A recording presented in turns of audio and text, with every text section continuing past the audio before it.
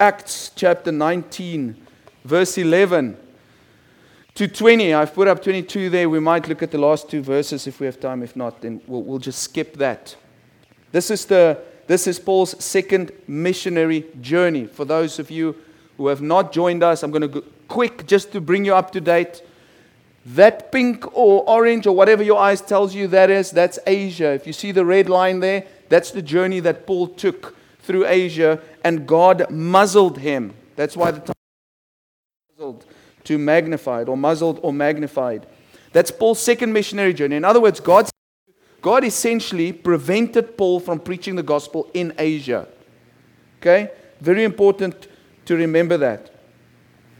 But he travels on, and in this area over here, this is Europe actually. There he meets some people. He meets a couple, Priscilla and Aquila. And on his way back towards Jerusalem, he stops over in Ephesus, and he leaves Priscilla and Aquila, their disciples that he had made. And he continues on with his journey to Jerusalem. Then he comes back, and on his third missionary journey, now he comes back from Antioch. And this time he goes in the middle of Asia, and he goes directly to Ephesus, where he left Priscilla and Aquila. By the time that he arrives there, Priscilla and Aquila, they've been busy with ministry. They've taught Apollos, for example, the gospel accurately, and I think they've probably been busy with some other things. But Paul arrives there, and then he finds 12 men, 12 Asiatic Jews. These are the guys that we spoke about last week. And he teaches them the gospel properly, and they get baptized, right? So now, what do you have there in Ephesus? You have a church going there. Priscilla and Aquila have been teaching there. Paul has been preaching there now when he arrived there. So the text says that Paul then went into the synagogue and he debated with the Jews for about 3 months, I think it is, and then they didn't kick him out. He decided to leave with the Christians. So they leave and they go to the school of Tyrannus. And at the school of Tyrannus, they spend 2 years, and this is what the text says. This went on for 2 years. At the school of Tyrannus, the church, the Christians, are having dialogue. They're having discussions about the word for 2 years. So that all the Jews and Greeks who lived in the province of Asia heard the word of the Lord. Let me take us back so that you can see the map. Everybody here heard the word of the Lord, according to the text. That's like, and I think when I look at the date, it's about a 5-year gap. When Paul went into Asia the first time into that area, he didn't preach at all. 5 years later, he goes into the same area, and this time, everybody hears the word of the Lord. Now, that is an incredible text. And the first question that comes to my mind is, okay, Paul, well, how did you get that right? How did you get it right to let everybody hear about this? Because we know of Priscilla and Aquila. Apollos had left. He's gone to Corinth. We don't know of any other Christians there. We know that Paul preached when he arrived there. And then we know that for 3 months he preached in the synagogue. And we know that there was this teaching taking place, and these 12 guys that were converted. So with that little team of his, he conquered the whole of Asia. How did he do that? I believe that the verses we're going to deal with tonight gives us an explanation. It's sort of the text. We're going to deal with a rough text tonight, a really cool text. It gives us an explanation of how this spread. And as I was reflecting on this, I just want to share this with us. I think, remember now, the first time Paul went in, God said, don't say anything, don't preach. Now, when he goes again, God says, open the floodgates. What is going on? 5 years later. And I want to remind you that God does things in His own timing. I want to remind you that God knows when the fruit is ripe for harvest. You can't go pick fruit when it's not ready yet. That's why when you talking to our friends about Jesus, it might not be the best idea this year. It might only be in 5 years' time when it's the best idea. If you pick them too early, you will bruise the fruit. Don't bruise the fruit. Don't push Jesus on people that's not ready for it. Don't force people to come to church if they're not ready for it. Right? You will know when they're hungry and ready. We have multiple people that we are busy working with, that we are trying to connect with, and we don't push any of them to come to church. And the people that have come to church have come because they are ready. And you've met one of the families here this morning. So when the time is right, God will give you the necessary tool to make the harvest happen. We don't have to push anything. We are just faithful to Jesus. And at the right time, man, it's going to be so easy to just pull that fruit. Also, I want you to know that God leaves no man behind. Because you might say, I mean, let's say, for example, you're Paul. Paul is going through Asia, and God says, you're not going to preach to anybody. It's like, God, I thought you said you wanted everybody to hear about you. Why don't you want me to talk for you? And God's like, don't worry, man. I'm not going to leave anybody behind. But these people aren't ready.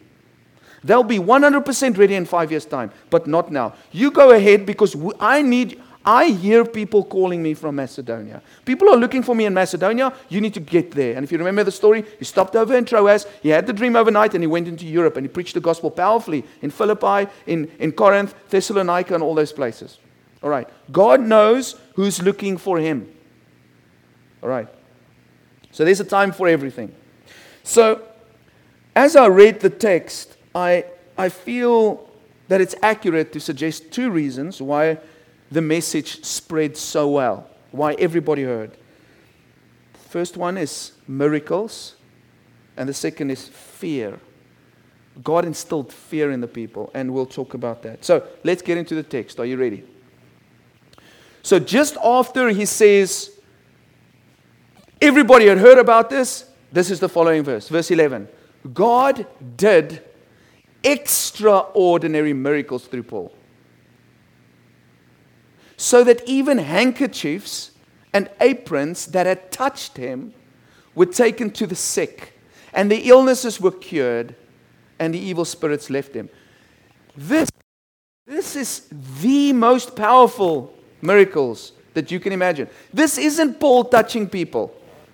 This is at a totally different level.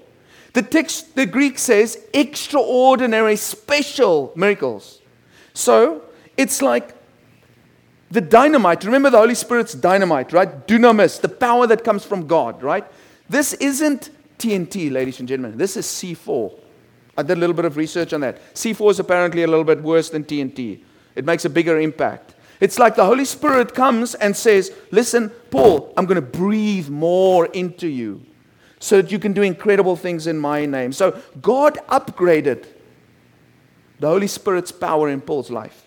Let me take you to the next level, man. Why? I believe because Ephesus was ready. Ephesus was ready and Asia was ready. The people were hungry. The time had come to make an impact. And this power was so effective, listen to this, that if you touched the things that Paul touched, you could be healed. That's another level. Paul was on fire. Jesus was in him physically, using him physically. God heals through aprons and napkins. Who'd like to touch this thing because I touched it? Look at this thing. It's pretty useless. But not for these guys. If Paul touched this thing, I touch it and I get healed. That's incredible, incredible power. Now, what was a napkin used for? To wipe sweat off your face. The same word used for napkin is the same thing that was covering Jesus' face in the tomb that was neatly folded. Same Greek word. And an apron protects you from food that spills onto it. So I wonder if there were guys hanging around Paul's little tent or house. Yeah, he touched that thing. He just wiped the sweat off. Yeah, I'm going to steal that thing. Run and go. Heal people with it. Can you imagine how that worked out? Similar things was done by Jesus. Think about it for a moment. The woman that was bleeding for 12 years, she came through the crowd and she just wanted to touch the hem of his garment. She'd been bleeding menstrually for 12 years. Now the ladies here would know that's horrible. And she was healed instantaneously. There's a man in the book of Mark that couldn't speak properly or hear properly. Jesus comes to him, pulls him aside, and he plugs... I've actually never read this. It was cool today to just look at that. He plugs his ears, puts his fingers in his ears, and spits on his tongue. I was like, well, the text isn't that clear about it, but it just says that he took spit and he touched his tongue. Like, give me your tongue, bro, and I'll give you some of mine, you know. And the man starts talking and he hears. John chapter 9. talks about a guy that is blind. Jesus stoops down into the soil and he spits, right? And he makes a little bit of a mud. And he takes that mud with his spit and he rubs it on his eyes and he's healed. This type of miracle of you touch something and it touches somebody else, it's healed. That's stuff that only Jesus could do. That's brand new for the apostles. Very, very unique. Now I was thinking about this. Why was Paul the person that God did this with? Why did God use Paul? Paul was God's instrument. The thought that came to my mind was this. God wanted Paul to gain credibility with the people because he had credibility with God. God trusted Paul with the message of the gospel. And he entrusted Paul with that message. And if you remember, we've said this from the beginning, the miracles were done as signs. It was done to make people sober, to bring people to attention, to cause them to listen to what the apostle says. So it was specifically the apostle Paul. The power was specifically in him because he had personally come in contact with Jesus Christ. He had the true gospel. So imagine there's a town and there's an apostle and people are listening to him and people are doubting whether they should listen to him or not. If he has this power that's presented through the touching of aprons, that healing takes place, for example, you would go listen to what this guy's got to say. And that's really what God is after. We've spoken about that a few times. And I was wondering about something. How long after Paul touched the napkin do you think the power stops?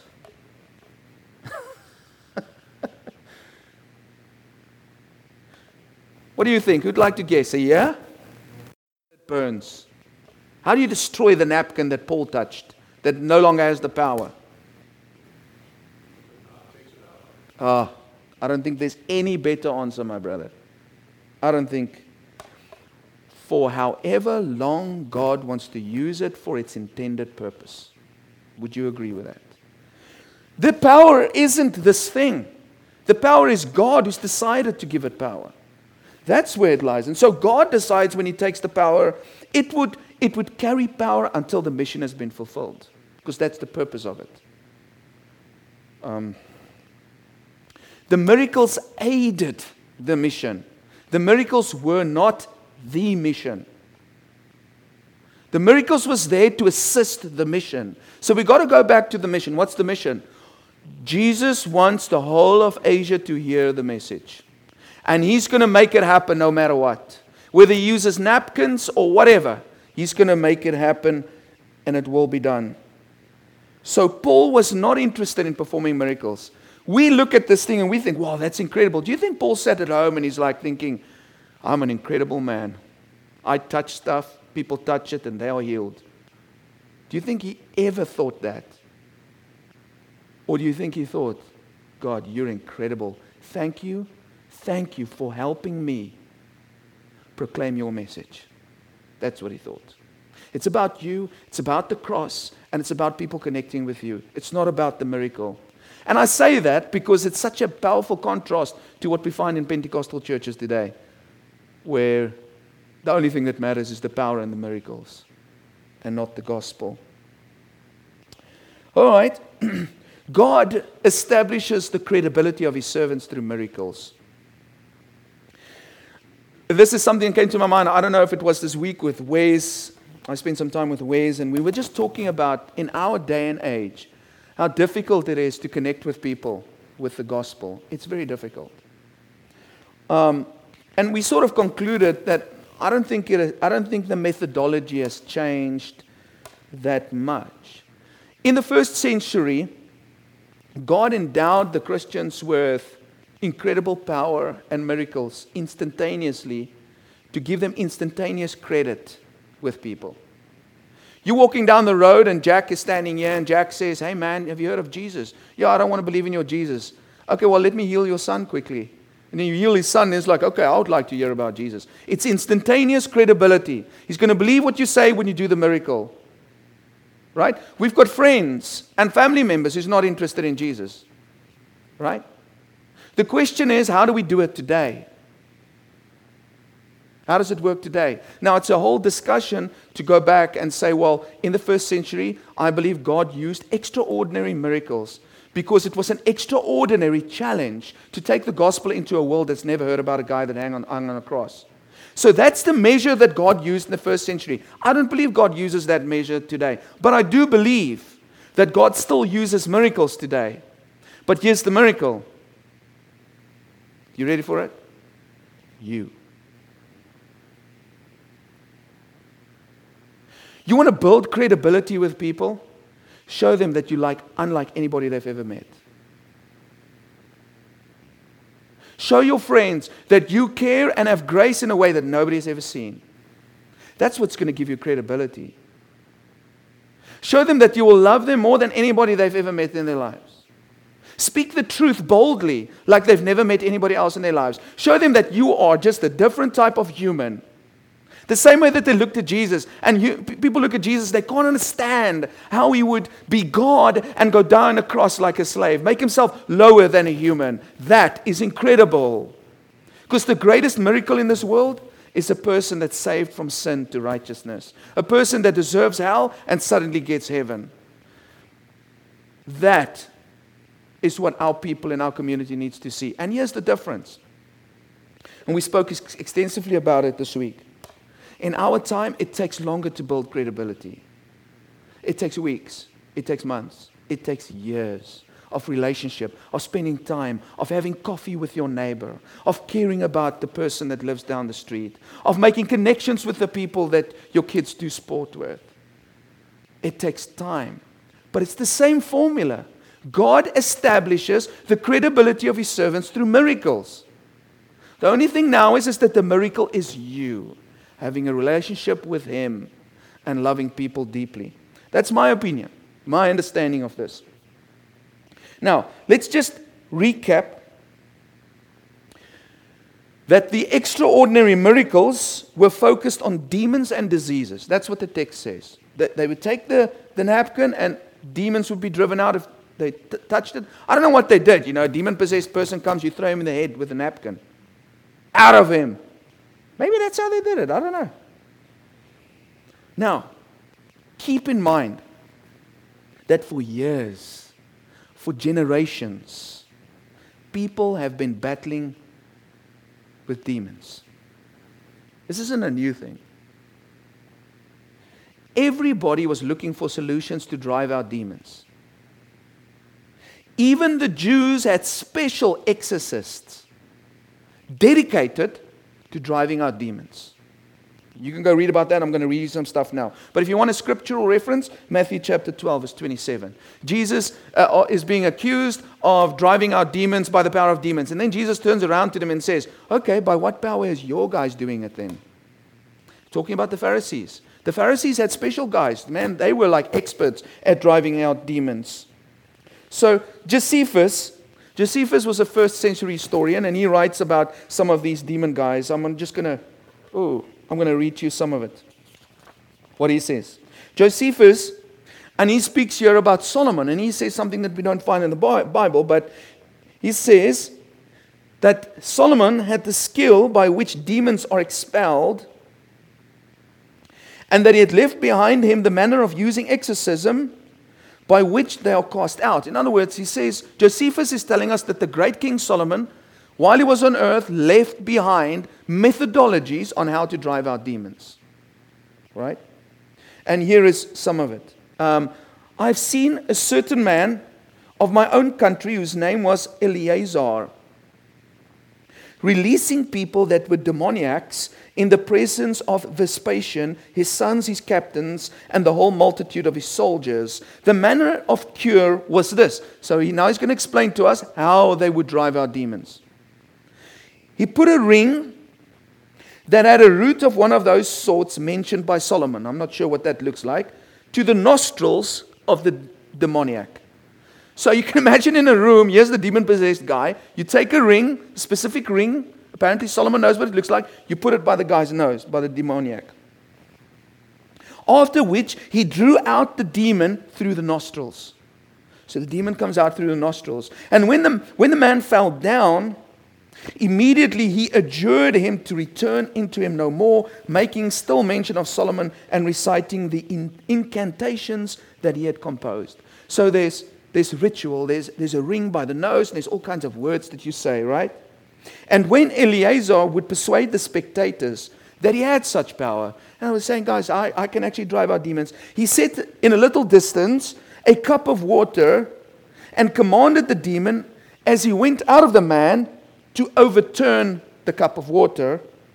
And when this was done, the skill and wisdom of Solomon was showed manifestly. Now, Josephus is writing this. Do you get the picture? Ring by the nose, incantations, a cup of water. When the demon comes out, to prove that he's driving out demons, the cup of water will fall over by itself.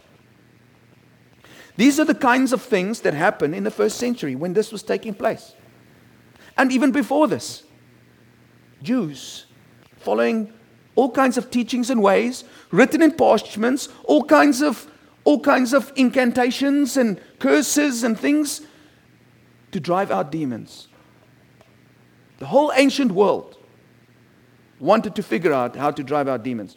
Now keep that in mind. Right? Now imagine you are an exorcist in the first century and you live in Ephesus. Imagine. And you read the newspaper, or you wake up in the morning and look on Facebook.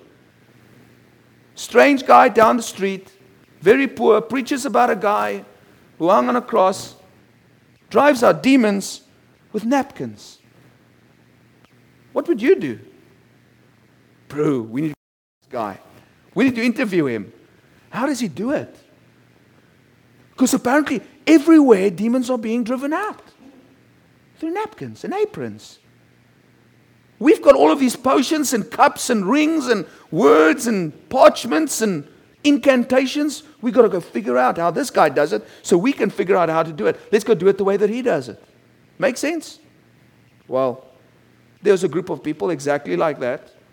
Look at what the text says further. Some Jews who went around driving out evil spirits, that's what they did. That was what they were vagabonds, tried to invoke the name of the Lord Jesus over those who were demon-possessed. Just pause there for a moment. You know the story. So they realized along the grapevine, oh, the way that he does it is the name of Jesus. That's how he does it. The name of Jesus. That's what drives out these demons. Okay? They would say, in the name of the Jesus whom Paul preaches, I command you to come out. 7 sons of Sceva, a Jewish chief priests, were doing this. One day the evil spirit answered them. Jesus I know, and Paul I know about, but who are you? Who are you exactly, bro? And then the man who had the evil spirit jumped on them and overpowered them all. He gave them such a beating that they ran out of the house naked and bleeding. They need to make a movie about this. This needs to be a scene in a movie. What a wrestling match. 1 guy against 7. And they all leave naked and bleeding. The formula. These guys have found the formula. Jesus is the power. But look at that word, tried. They weren't successful with the formula. I wonder what went wrong. The formula was simple. The power lies in the name of Jesus. That is how Paul does it. They tried to use it, but they had no success. The name of Jesus was a solution to them, not a savior for them. Jesus was a formula for success, not a savior for the soul. This is very important to mention because for many people in this world, they see Jesus exactly the same way. Jesus is not their savior. He's a formula. People will say, yeah, Jesus is a good way to live. Yeah. Going to church, yeah, that's a good way to do things, but he's not my savior. He's the right formula, but he's not my Lord. They did not preach the gospel and therefore did not experience the power of the gospel. They didn't go into the house of that demoniac to go and teach him about Christ. They were not on a mission for the gospel. They were just trying to be cool, driving out demons in the name of Judaism. Therefore, the Spirit didn't go with them. They carried the name of Jesus with them, but did not carry Jesus in them. They were not converted. They were not Christians. They were not disciples. They were Jews. They preached the name, listen carefully, they preached the name of a Lord. They did not submit to themselves. Listen carefully. They go to the demon and say to him, in the name of Jesus, submit, man. And the demon looks back at them and says, you don't even submit to him, bro. You don't even bow down to him. Because if you did, I would have known you.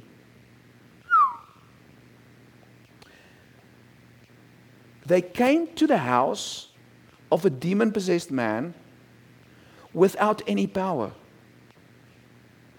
And the demon is like, dudes, you made a mistake coming here. You came in the wrong door, man. You are nothing. And you carry no power.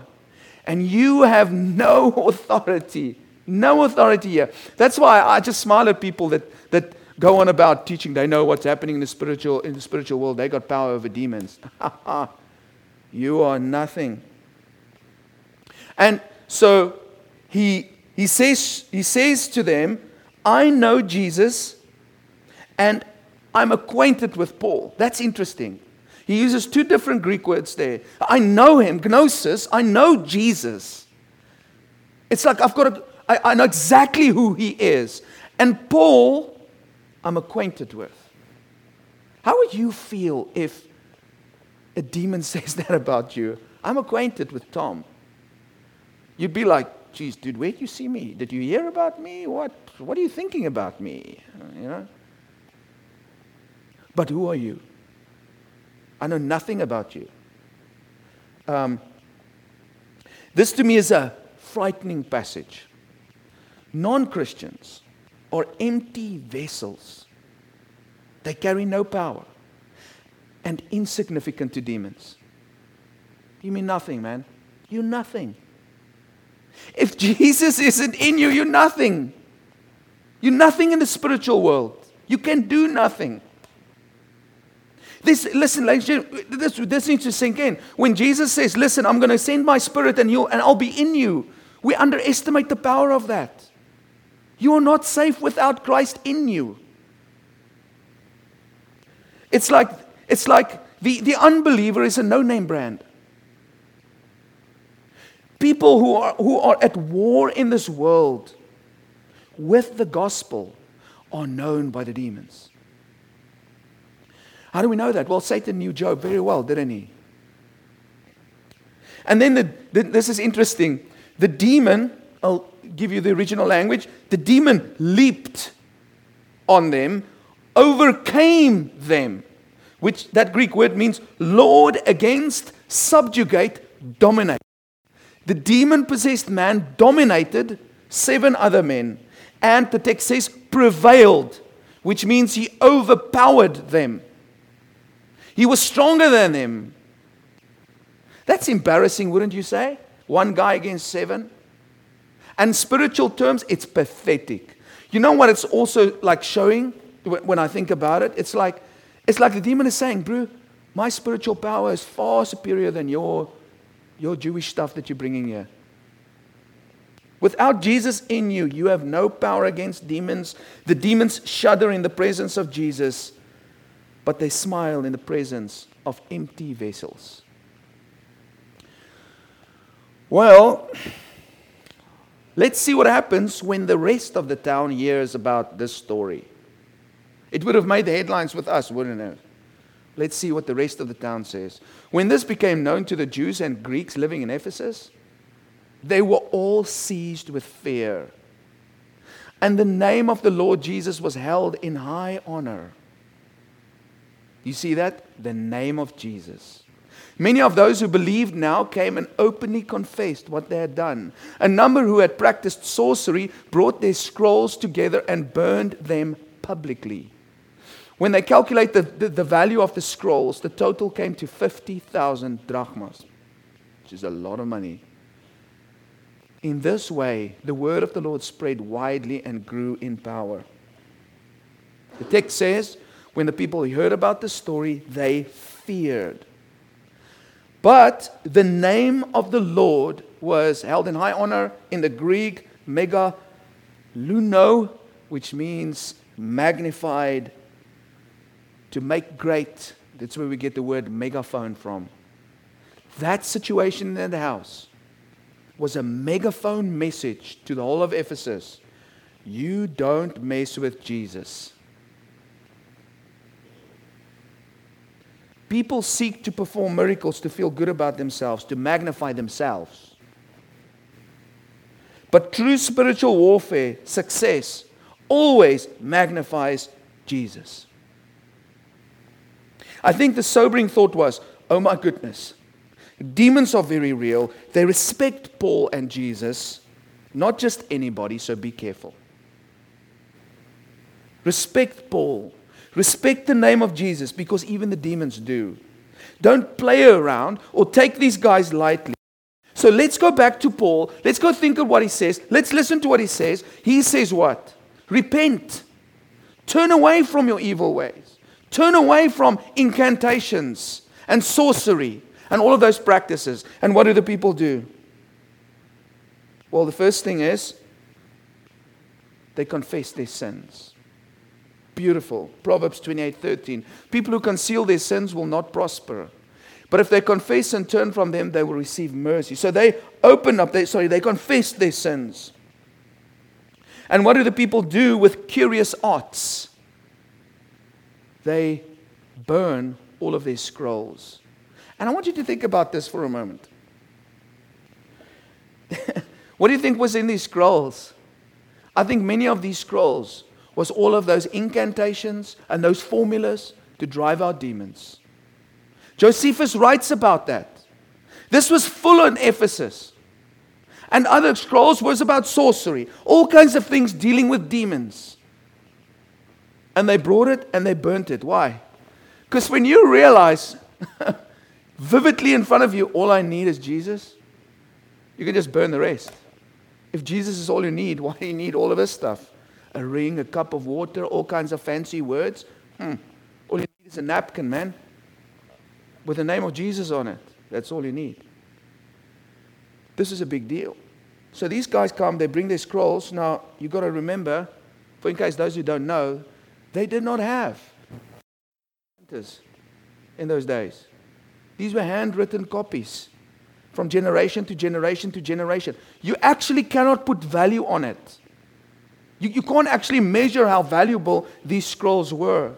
These were traditions that have come for hundreds of years, recorded, formulas on sorcerous practices. And they brought that. They didn't have, USB disks to save the information. No. When it was burned in the first century, it was burnt forever. They burnt it. That is true sold-out Christianity. Burn everything. All you need is Jesus. Now, the last verse there, I'll close off with, intrigues me particularly. There's a word there in the original language that says, the word of God grew and overpowered. That's a word that appears in verse 16. The same thing the demons did to the sons of Sceva, it's the same thing that the word did to Asia. Overpowered it, dominated it, and took it over. So you have this juxtaposition in the story through the Holy Spirit in the text. Demons that overpower and dominate those who don't know Christ. And the message of Christ and those who carry the message of Christ dominates over the realm of the demons. So, concluding thought is this. With Jesus, you overcome the world. Without Jesus, the demons overcome you. The power is in Jesus.